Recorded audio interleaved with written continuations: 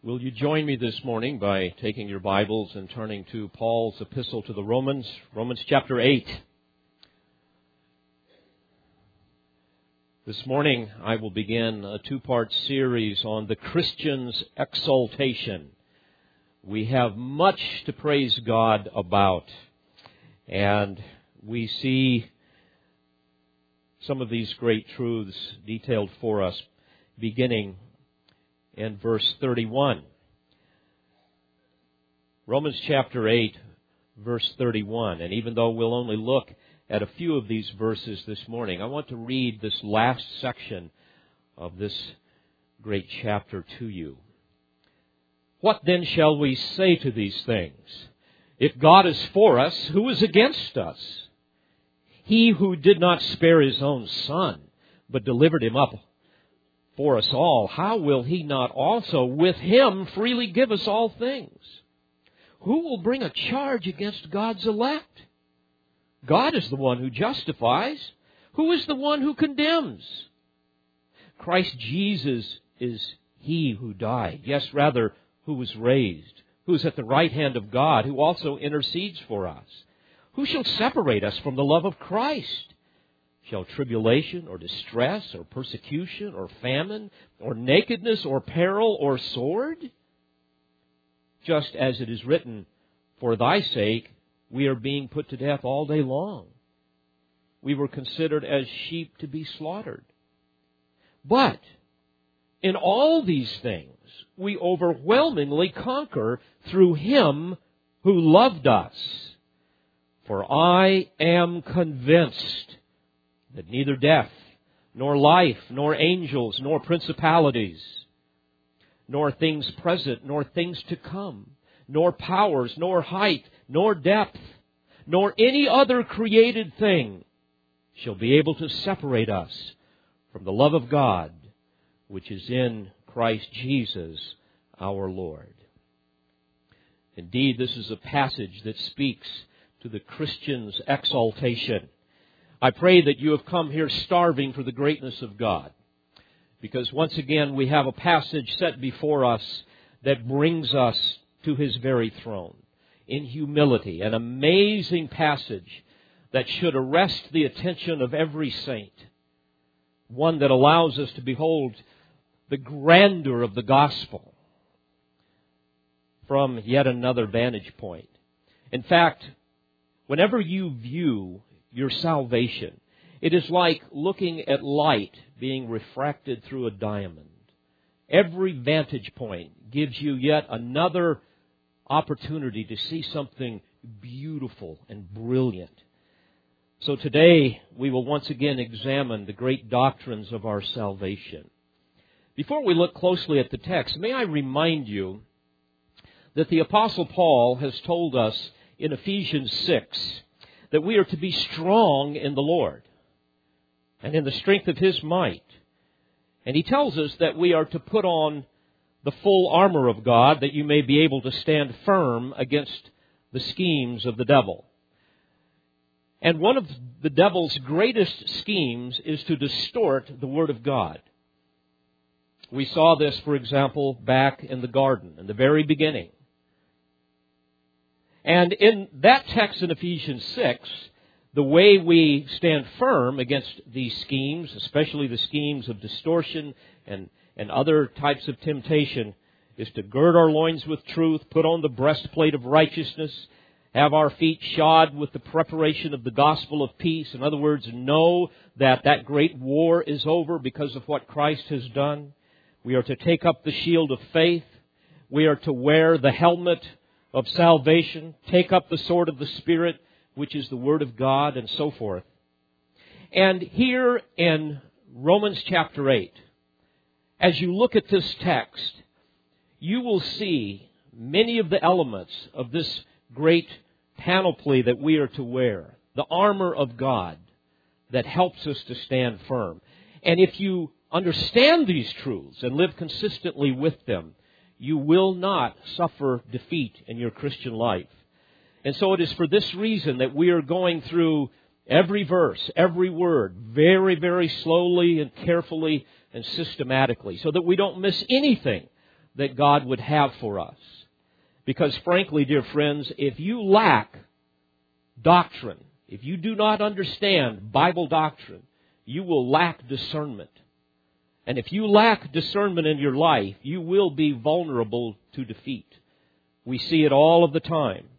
You'll be vulnerable to moral compromise. You'll be vulnerable to spiritual depression. You'll be vulnerable to apathy, especially with respect to the Word of God. It's really not all that important to you. You will be vulnerable to living a superficial Christian life. You will lack a zeal for evangelism, and on it goes. Now, may I remind you again that the theme of Romans chapter 8 is the assurance of the believer. It speaks to our eternal security. Now, I understand that many of you have been taught that somehow you are responsible for your salvation. That because you chose God, He chose you. Therefore, since you are in charge of your salvation, given your sin and sometimes your stupidity, it is possible that you just might stop trusting in Christ and therefore lose your salvation, forfeit your salvation that you once embraced. This is a very serious issue. This is not some secondary or tertiary issue reserved just for theologians to haggle over. I have spent literally hundreds of hours over the course of my ministry dealing with people who struggle with these things in a very significant way. They've been taught that you just can't know for sure if you're going to make it to heaven. So you better get to work. You better get serious about living right and serving Christ. And then every group has its lists of things that you better do. What you need to do, what you need to think, what you need to wear, how you need to look, and so on and so forth. In fact, one who came out of such a background said that they remembered hearing over and over again, quote, "If you lack assurance, you're probably lacking in church attendance." Well, that settles it. Just go to church more, and that'll take care of your assurance. Well, many people struggle with this attitude of just not feeling they're good enough to make the cut. How sad to live life as a believer being weary and burdened and unhappy and sometimes angry, certainly anxious, frankly miserable. So much for grace. Another dear friend who came out of this background remembered being told, quote, "When you get to the end of your rope, tie a knot in it and hang on." How sad. The emphasis seems to always be in these circles what man must do versus what God has done. A huge difference. Jesus said, "Come to me, all you who are weary and heavy laden, and I will give you rest." He said, "My yoke is easy and my load is light." Beloved, it is God who hangs on to us. 1 Peter 1:3 and following, we're told that we've been born again to a living hope. He goes on to say that our inheritance is protected by the power of God through faith. And then he goes on to say, "In this you greatly rejoice." How sad those who do not greatly rejoice, who are always trying to hang on. Well, this is the very error that the Apostle Paul tries to dispel here in chapter 8. Now, certainly the Holy Spirit knew that many people would struggle with their assurance. And so he reveals these amazing truths in this last section of chapter 8, verses 31 through 39. It's what I would call the grand finale of this grand symphony of assurance. This is the hallelujah chorus of triumphant joy, knowing that there is nothing that can separate us from the love of God. So, God knew this would be a problem. So Paul now is trying to put their minds at ease. Many of the early saints were confused by the Judaizers that had infiltrated the church. These were legalistic Jews that confessed to Christ. They professed Him to be their Savior. In fact, they were deceiving themselves because they insisted that in order to maintain your salvation, that if you were a Jew or even a Gentile, you must be circumcised. And you must also continue to obey the law. Otherwise, your salvation would be lost. This is exactly what the Council of Jerusalem repudiated in Acts chapter 15. This is what plagued the church at Galatia, causing Paul to write in chapter 5, beginning in verse 1. It was for freedom that Christ set us free. Therefore, keep standing firm and do not be subject again to a yoke of slavery. Behold, I, Paul, say to you that if you receive circumcision, Christ will be of no benefit to you. And I testify again to every man who receives circumcision that he is under obligation to keep the whole law. You have been severed from Christ, you who are seeking to be justified by law. You have fallen from grace. He's saying there that you've lost your grip on the principle of saving grace, the very heart of the gospel, that it's by grace alone, through faith alone. And this proves that you never had salvation to begin with. You've turned your back on the gospel that you have been exposed to. Now you're seeking to be justified by keeping the law. So he goes on to say in verse 6, for we through the Spirit by faith are waiting for the hope of righteousness. For in Christ Jesus, neither circumcision nor uncircumcision means anything but faith working through love. In other words, that's the important thing. So obviously, God knew that false teachers would come along and exploit those who misunderstood the Word of God, who therefore had doubts about their salvation. He understood that these teachers would come along and exploit these individuals by giving them all manner of things, religious works that they would have to do to somehow maintain what God began. So, in anticipation of all of this, the apostle is going to reaffirm the positive doctrines that he has previously stated, and he's going to do this by restating them in the negative. He wants to squelch once and for all the opposition. So he begins in verse 31 with the question, what then shall we say to these things? These things refers to all that has come before in this chapter. But not just this chapter, all that has come before in this epistle. The entire explanation of the way of salvation. What are we going to say to these things? That the just shall live by faith, not by works. May I remind you of just a few of the things that he said thus far. You will remember in chapter 5, he gives us the wonderful benefits of our justification. That we have peace with God. We have access to God. We have a permanent standing in grace before God. We have a jubilant hope of glory. We have joy in tribulation. He gives us proof of our salvation. We have a subjective awareness of God's love. There we learn that we can rejoice in God to the degree that He becomes the unequaled delight of our heart. All of this because of His grace. That we've been saved from the wrath to come. We've been given eternal life. So he's saying, what shall we say to these things? But not just those things that I mentioned. What about just in the verses before, in chapter 8? He has already said there is now no condemnation for those who are in Christ Jesus in verse 1. In other words, we've been delivered from the penalty of the law. In verse 2, he tells us how we've been united to Christ by the Holy Spirit. That this is a supernatural, a living, an indissoluble union by which Christ's life becomes ours. What are we going to say to this? This forms the very basis of our salvation and all of its blessing. In verse 5, he tells us how that the whole realm of our spiritual living, the whole realm of our being now, our bent of life, is dominated by the Spirit of God, not by the flesh. We've been adopted as His children in verse 15. Verse 16, the Spirit bears witness with our spirit that we're children of God. In verse 17, he reminds us that we are joint heirs with Christ. In verse 23, we have the first fruits of the Spirit.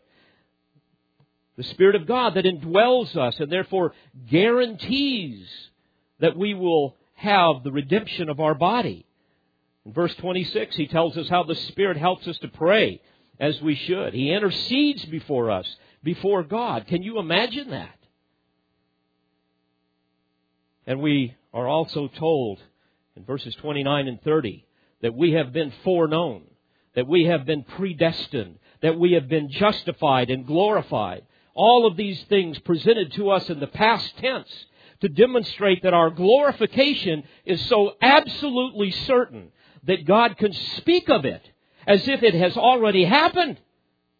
So Paul says, what shall we say to these things? I mean, there's a sense of incredulity here. He's just incredulous. It's like, you have got to be kidding me. Do you really think, in light of all of this, that you can't have assurance of salvation? That's his point here. It's unbelievable to think that. But in light of this, yes, there will still be those who think, well, I'm just not real sure. So he begins to offer up a series of challenges against the doctrine of the perseverance of the saints to show the utter impossibility that anything could ever separate us from the love of God. And he starts with the question, if God is for us, who is against us? Number one challenge. It's a challenge against the power of God. He's saying here, what foe could possibly foil the purposes of God? What foe could possibly prevail over those for whom God has done all of these things? Who is going to disannul what God has determined? That's the point. If God is for us, it could literally be translated since, or because God is for us, who is against us?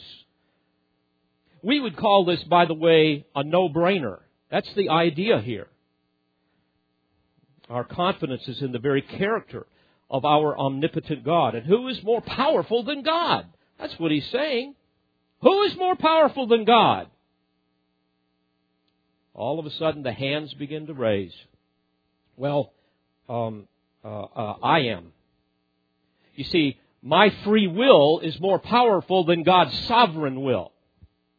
You see, I might stop believing, and I have the power to do that, and I might foolishly stop trusting in Christ.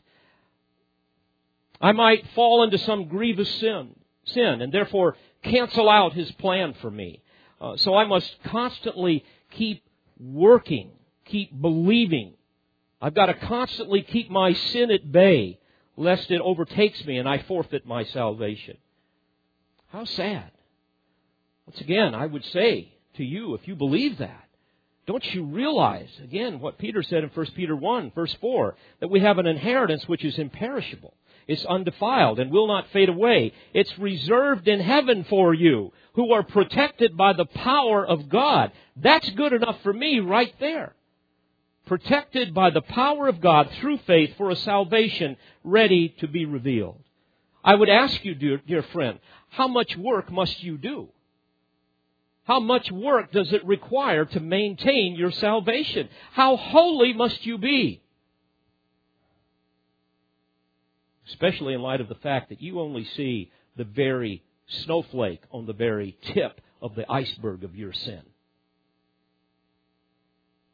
Since we were powerless to save ourselves in the first place, salvation being a work of God's grace, how is it that we now have the power to nullify that same grace? That grace that He began in us and that He has promised to perfect. Is the imputed righteousness of Christ not enough? Do you not believe what we are told here in the very first verse of chapter 8?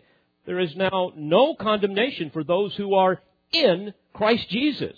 Well, yes, I know all of that, but I can only stay saved if I persevere to the very end. Because after all, didn't Jesus say in John 15:6, if anyone does not abide in me, he's thrown away as a branch and dries up. And they gather them and cast them into the fire, and they are burned. So what if I stop abiding? So sad. to see these kinds of misinterpretations of Scripture. You see, the imagery there speaks of the judgment that awaits those who were never saved to begin with. The word abide means to remain or to stay around. And obviously, those who remain prove the genuineness of their faith. Those who don't abide never believed in the first place. 1 John 2:19 reminds us of this. They went out from us, but they were not really of us. For if they had been of us, they would have remained with us. But they went out in order that it might be shown that they are all not of us. Jesus said in Matthew 24:13, the one who endures to the end, he will be saved. You see, enduring does not maintain your salvation, it proves it. It is God who maintains our salvation, not us. This is why Peter addressed the saints in 2 Peter 1 and verse 2 by saying, quote, grace and peace be multiplied to you. How? In the knowledge of God and of Jesus our Lord. He goes on to say, seeing that His divine power has granted to us everything pertaining to life and godliness through the true knowledge of Him who called us by His own glory and excellence. And this is why he said in his first epistle that true believers are protected by the power of God through faith for a salvation ready to be revealed. This is why he said, in this you greatly rejoice. You see, the magnificent power of God to save is exactly what animated David's praise. You will remember in Psalm 27 verse 1, he said, the Lord is my light and my salvation. Whom shall I? No one. Nothing. He went on to say, the Lord is the defense of my life. Whom shall I dread? In fact, inherent in the new covenant is a divine promise that guarantees our perseverance. We read of this in Jeremiah 32 and verse 40.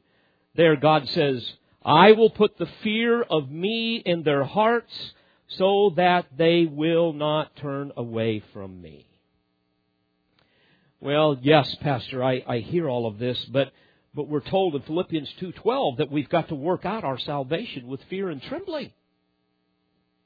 Well, that's true, but that does not speak of maintaining your salvation through human works. In fact, the Greek verb rendered work out means to continually work to bring something to fulfillment. And that can't possibly refer to salvation, because we know from other passages, for example, in Romans chapter 3, verses 21 through 24, and Ephesians 2, 8, and 9, there we are told that we are justified as a gift by His grace. It's not through works. If it was through works, we'd have reason to boast. So to work out our salvation means to be actively involved in a personal pursuit of holiness in fear and trembling. In other words, we don't just passively let go and let God and just disengage and live our lives for ourselves and just wait for God to take us to glory. But we are to have a healthy fear of offending Him and a reverential awe of His holiness. But my friends, we do this as part of the process of sanctification over which God superintends. That's why he goes on to add in the very next verse, in verse 13, for it is God who is at work in you, both to will and to work for His good pleasure. It's for this reason that Paul said earlier in that same epistle, chapter 1, verse 6, for I am confident of this very thing, that He who began a good work in you will perfect it until the day of Christ Jesus. I would remind you that repeatedly in Scripture, God uses pleas and various kinds of warnings as His means to secure our perseverance in the faith. For example, Jude urges believers in verse 21, keep yourselves in the love of God. But then he immediately points out to them in verse 24 that it is God who is able to keep you from stumbling. He is the one that will make you stand in the presence of His glory, blameless with great joy. In 2 Peter 1, verse 10, Peter expresses his desire for believers to enjoy the blessings of assurance and just the joy of perseverance that continues to validate the genuineness of our faith. And so he urges believers to, quote, be all the more diligent to make certain about His calling and choosing you. Make certain means to validate, to confirm that He's called and chosen you. And grammatically there, it's literally saying that we are to assure ourselves of God's effectual call upon us to salvation based upon His sovereign election. He goes on to say, for as long as you practice these things, and the things that he's referring to are the moral virtues essential to holy living that he had just described. Moral excellence, knowledge, self-control, perseverance, godliness, brotherly kindness, and love. As long as you practice these things, you will never stumble. It's not referring to losing your salvation. It's referring to stumbling into doubt and discouragement, living in fear that perhaps you are not saved or that you forfeited your salvation. Which, by the way, will always be the experience even of a true believer if he is not practicing and increasing these virtues of righteous living and bearing spiritual fruit. He goes on to say in that same text in verse 11, for in this way the entrance into the eternal kingdom of our Lord and Savior Jesus Christ will be abundantly supplied to you. Boy, that's what I want. I want that abundant supply. The idea that we can have this rich joy of assurance in our life, and we can have the hope of eternal blessing in our future life in heaven. Now, you must also understand that professing Christians that immerse themselves in the things of this world and live as if God doesn't even exist will inevitably struggle with the assurance of their salvation. And they should. Because there could be good reason that they are not saved and they think they are. Matthew 7, Jesus warns of that very thing. That most people who profess Jesus do not really know Him. There are the few and there are the many.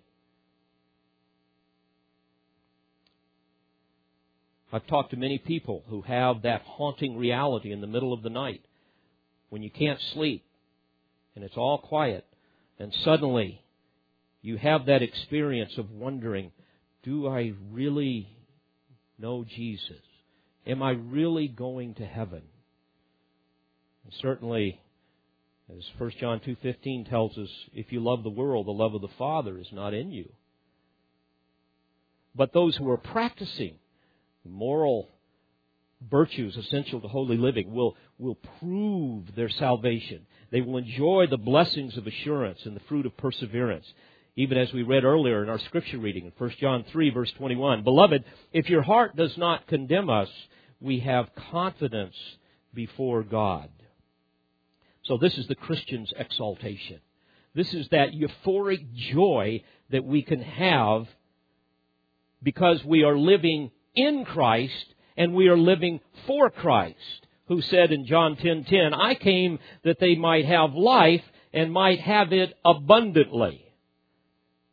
My friend, if you are struggling with the assurance of your salvation, you are not enjoying that abundant life. What a miserable life it would be to live with that gnawing fear, always wondering if your salvation is in jeopardy, because after all, it's up to me to maintain it. Dear Christians, since God is for you, no one can be against you, not even yourself, as powerful as you might think you are. Millions live under this bondage. I think of the apostate religious system, the Roman Catholic Church, that insists that it has the power to both grant as well as revoke grace, a power they believe has been given to the church by Christ.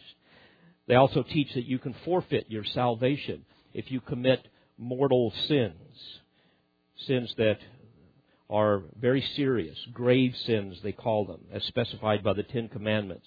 Sins that you've committed deliberately and with full knowledge.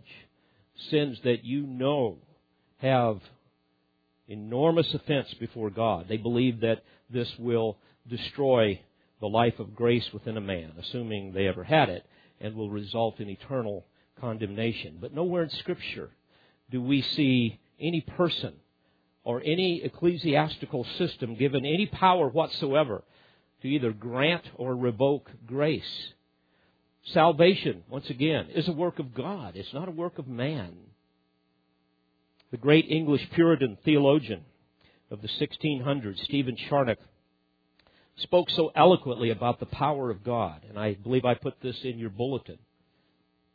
He said this: the power of God is that ability and strength whereby He can bring to pass whatsoever He pleases, whatsoever His infinite wisdom may direct, and whatsoever the infinite purity of His will may resolve. As holiness is the beauty of all God's attributes, so power is that which gives life and action to all the perfections of the divine nature. How vain would be the eternal counsels if power did not step in to execute them. Without power, His mercy would be but feeble pity, His promises an empty sound, His threatenings a mere scarecrow. God's power is like Himself, infinite, eternal, incomprehensible. It can neither be checked, restrained, nor frustrated by the creature. End quote. Beloved, I ask you, if God is resolved to accomplish His purposes on behalf of those He has chosen to save, that He might make His Son preeminent in all things, then don't you think our enemies will be His enemies? Obviously, the answer is yes.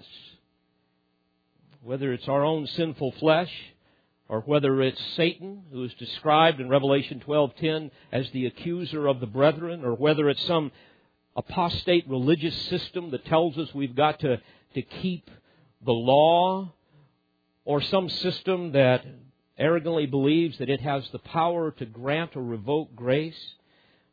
Beloved, since God is for us, nothing can stand against us. But then Paul poses a second challenge. This is a challenge against the love of God. Notice in verse 32. He who did not spare His own Son, but delivered Him up for us all, how will He not also with Him freely give us all things? This is an argument from the greater to the lesser. And Paul employed this frequently in his writings. He starts with a proposition that is greater to prove one that is lesser. He is saying that God has already done the greatest thing He could possibly do. He gave us His Son. He did not spare His own Son, but He delivered Him up to death for us all. So why would He not also, along with this gracious gift of the sacrifice of His Son, lavish upon us that which by comparison is so trivial? If He loved us while we were yet sinners, would He not continue to love us after He has cleansed us from that sin by the blood of Jesus? Of course. He loved us so much, even in eternity past, knowing that one day when we were born and as we began to live our life, we would be rebellious. And yet, even in light of all of that, according to 2 Corinthians 5:21, He made Him, referring to Christ, who knew no sin, to be sin on our behalf, that we might become the righteousness of God in Him.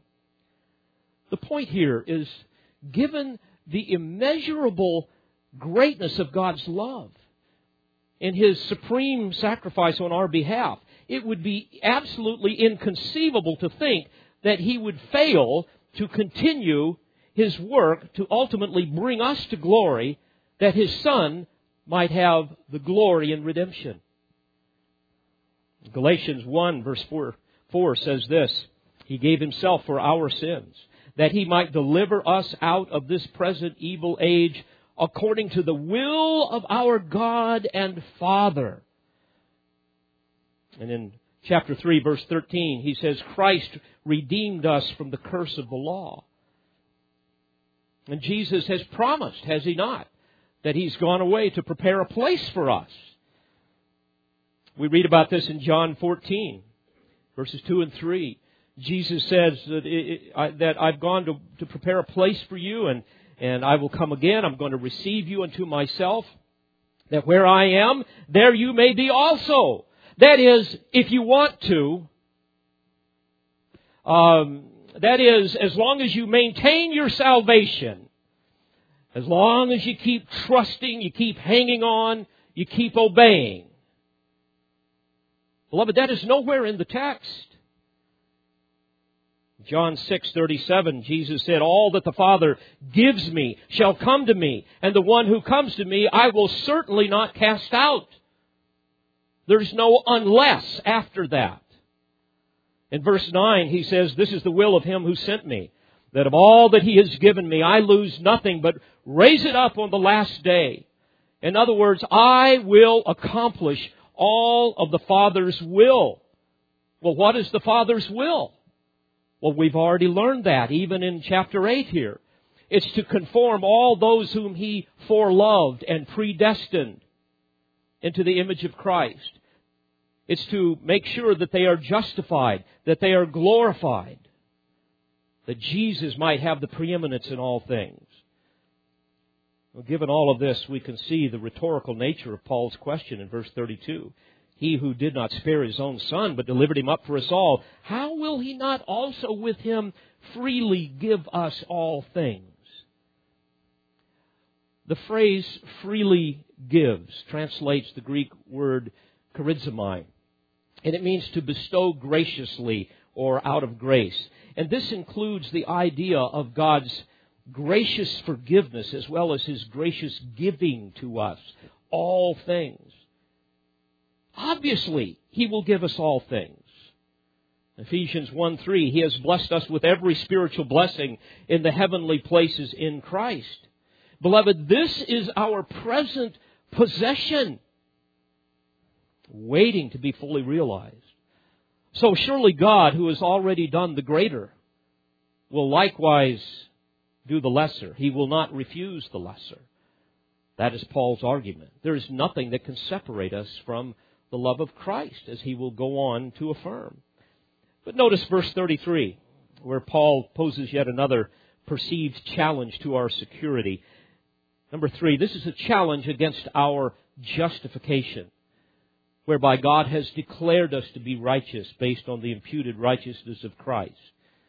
Now here, the perceived accuser is trying to prove that we remain in a state of condemnation. And the challenge is set forth here in 2 questions, both of which the inspired apostle will answer. Beginning of verse 33, he says, "Who will bring a charge against God's elect?" And the beginning of verse 34, he says, "Who is the one who condemns?" Now, first of all, I want you to notice closely what the text says. Notice how the Spirit of God describes believers. In verse 33, we are called God's elect. I humbly ask you, is this how you describe yourself? You should. This is how God describes you. You know, if we did describe ourselves this way more often, I believe it would go a long way to eliminate all the unnecessary debate about God's sovereignty and salvation and the doctrine of the perseverance of the saints, because indeed we are God's elect. Through no merit of our own, we are debtors to His grace. Beloved, please hear me. Based on the Word of God, we are people of promise according to God's purpose, in which we have no power to interfere. None whatsoever. In Hebrews chapter 6, the writer assures us of our eternal security on this very basis. Beginning in verse 17, he says, "In the same way, God, desiring even more to show to the heirs of the promise," don't you love that? We're heirs of the promise. "To show to the heirs of the promise the unchangeableness of His purpose." What did He do? Well, He interposed with an oath, in order that by 2 unchangeable things, in which it is impossible for God to lie, we may have strong encouragement. We who have fled for refuge and laying hold of the hope set before us. Oh, dear Christian, please hear this. You have fled to Jesus for refuge, and therefore you must lay hold of this great hope. A hope that is anchored in the unchangeable purpose of God. You are an heir of His promise. A promise to give you eternal life. To bring you home to glory. So on what basis could you possibly question your eternal security? So here, the Apostle Paul brings the Christian before God's bar of justice to try to prove his point. It's a courtroom scene that is in view here. But who can possibly bring a charge against us? Who could present this legal challenge in the highest of all courts? Well, perhaps, as I said earlier, Satan could be in mind here. He's the accuser of the brethren, Revelation 12:10. You will recall that he accused Job's faith as being a sham, that his righteousness was really untested, that he worshipped with impure motives. He just acted righteously in order to manipulate God to bless him. It was just all a hoax, and that his faith would falter if it was tested. But it didn't. In Zechariah chapter 3, amazing text where the prophet reveals a vision that God gave him, where he saw Joshua, the high priest, quote, clothed with filthy garments, in verse 3. Meaning he saw the priest living in a perpetual state of defilement because of his sinful flesh. And so therefore, from Satan's perspective, his life rendered the priesthood as well as all of the people to be morally impure and unworthy of God's protection, and therefore subject to condemnation, not to blessing. And so the text goes on to read, "Then he showed me Joshua, the high priest, standing before the angel of the Lord, and Satan standing at his right hand to accuse him. And the Lord said to Satan, 'The Lord rebuke you, Satan. Indeed, the Lord who has chosen Jerusalem rebuke you. Is this not a brand plucked from the fire?'" My, what a great example of God's faithfulness to protect those whom He has chosen for Himself. Satan's accusations are absolutely meaningless because God protects those on the basis of His righteousness, not theirs. In Luke chapter 22, you will recall how Satan tried to do the same thing to Peter. In verse 31, Jesus warned him, saying, "Simon, Simon, behold, Satan has demanded permission to sift you like wheat. But I have prayed for you that your faith may not fail." And certainly it is one of Satan's greatest passions to try to destroy the faith of the Lord's faithful servants. But his efforts are in vain. Sometimes other people will be the ones that make these accusations against your Christianity. Other times it will be even your own conscience, because indeed we still sin, do we not? Of course we do. But all of these challenges are utterly meaningless. Why? The end of verse 32. God is the one who justifies. God is the one who has declared you righteous.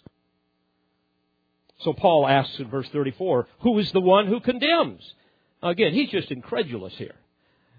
It's as if he's saying, I'm not believing that anyone could possibly think that a legitimate charge could be made against a person whom God has justified. So, who is the one who condemns? Now think about it. There is only one who has that authority. And that is the lawgiver. My friend, there is no higher tribunal than that of our holy God. God alone is judge. And what has He done? He has already declared us to be without guilt. There is no condemnation. So we're cleared of all charges, even though in some cases they are true because we continue to sin. But because God is the one who justifies, all of our sins, past, present, and future, have been covered by the blood of Christ.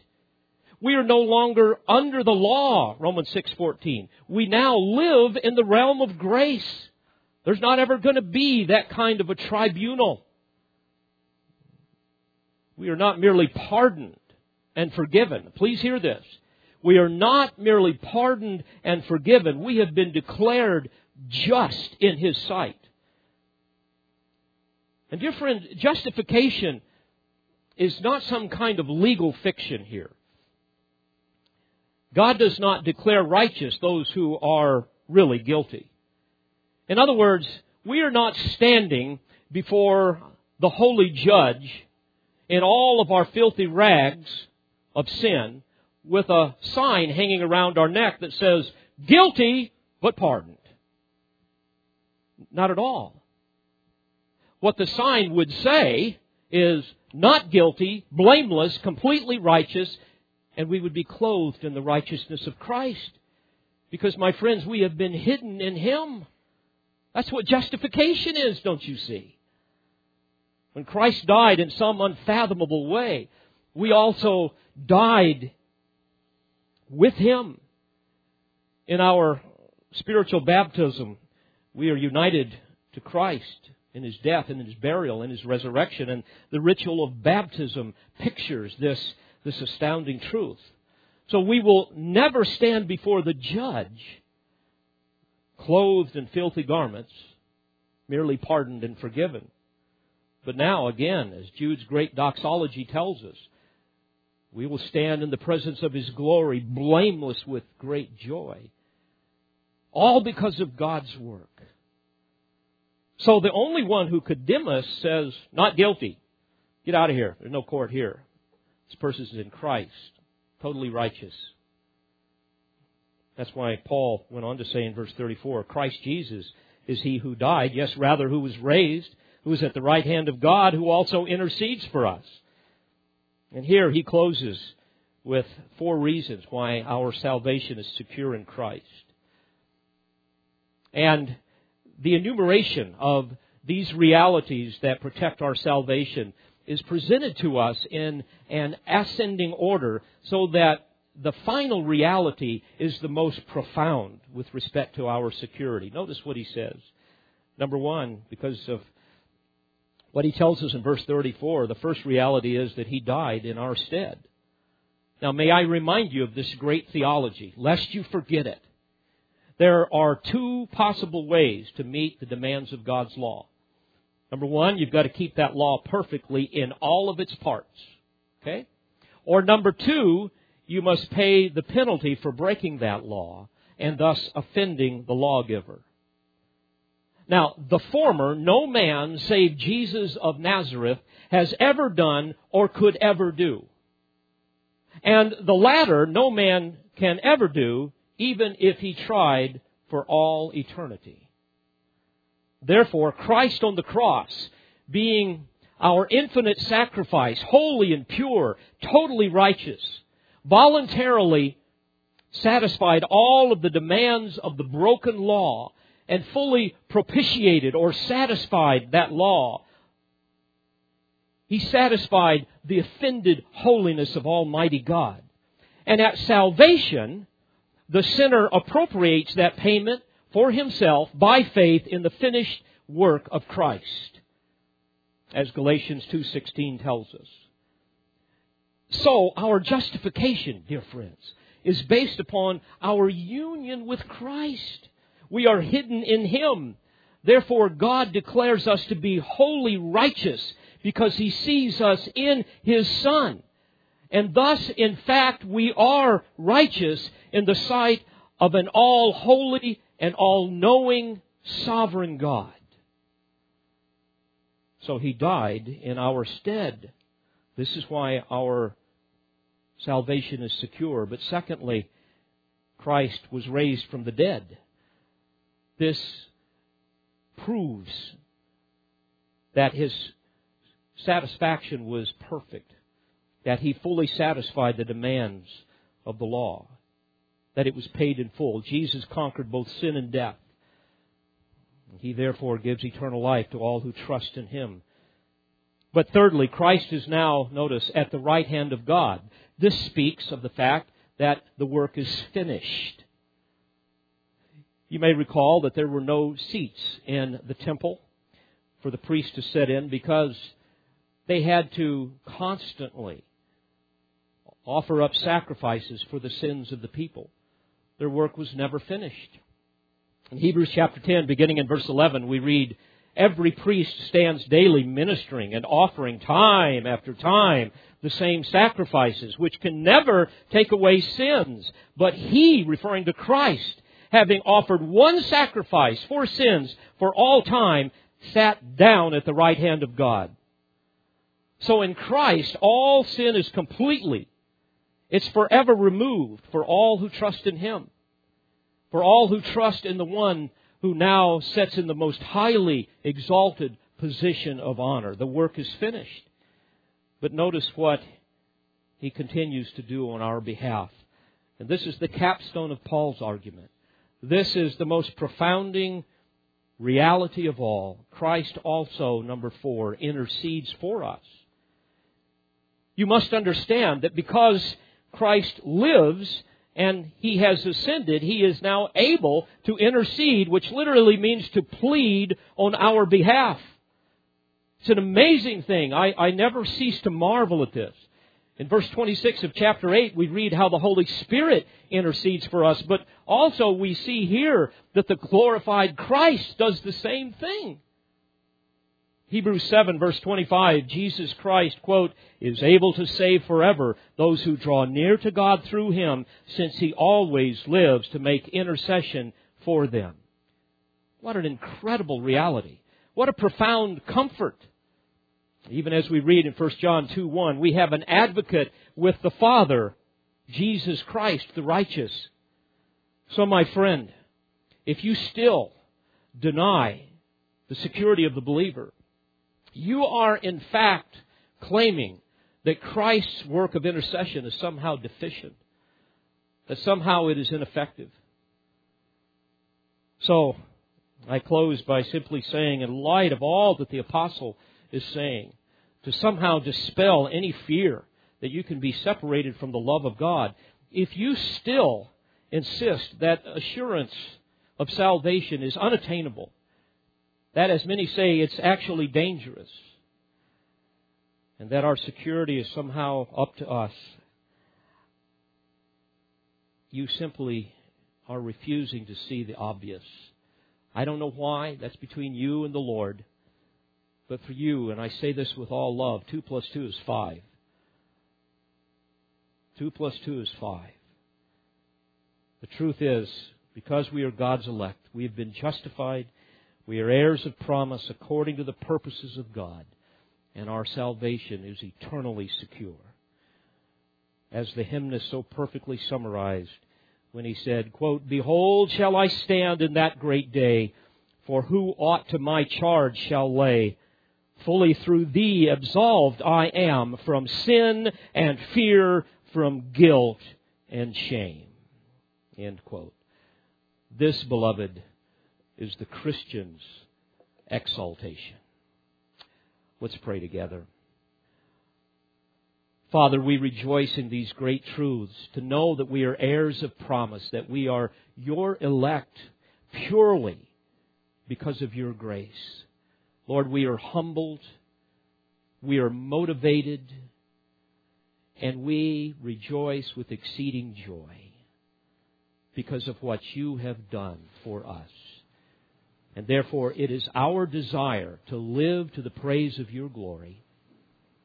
And Lord, I would cry out for those who may be within the sound of my voice that have never bowed the knee to Christ. May today be the day that they repent of their sins and plead for mercy, for grace, and see in Christ their only hope of salvation.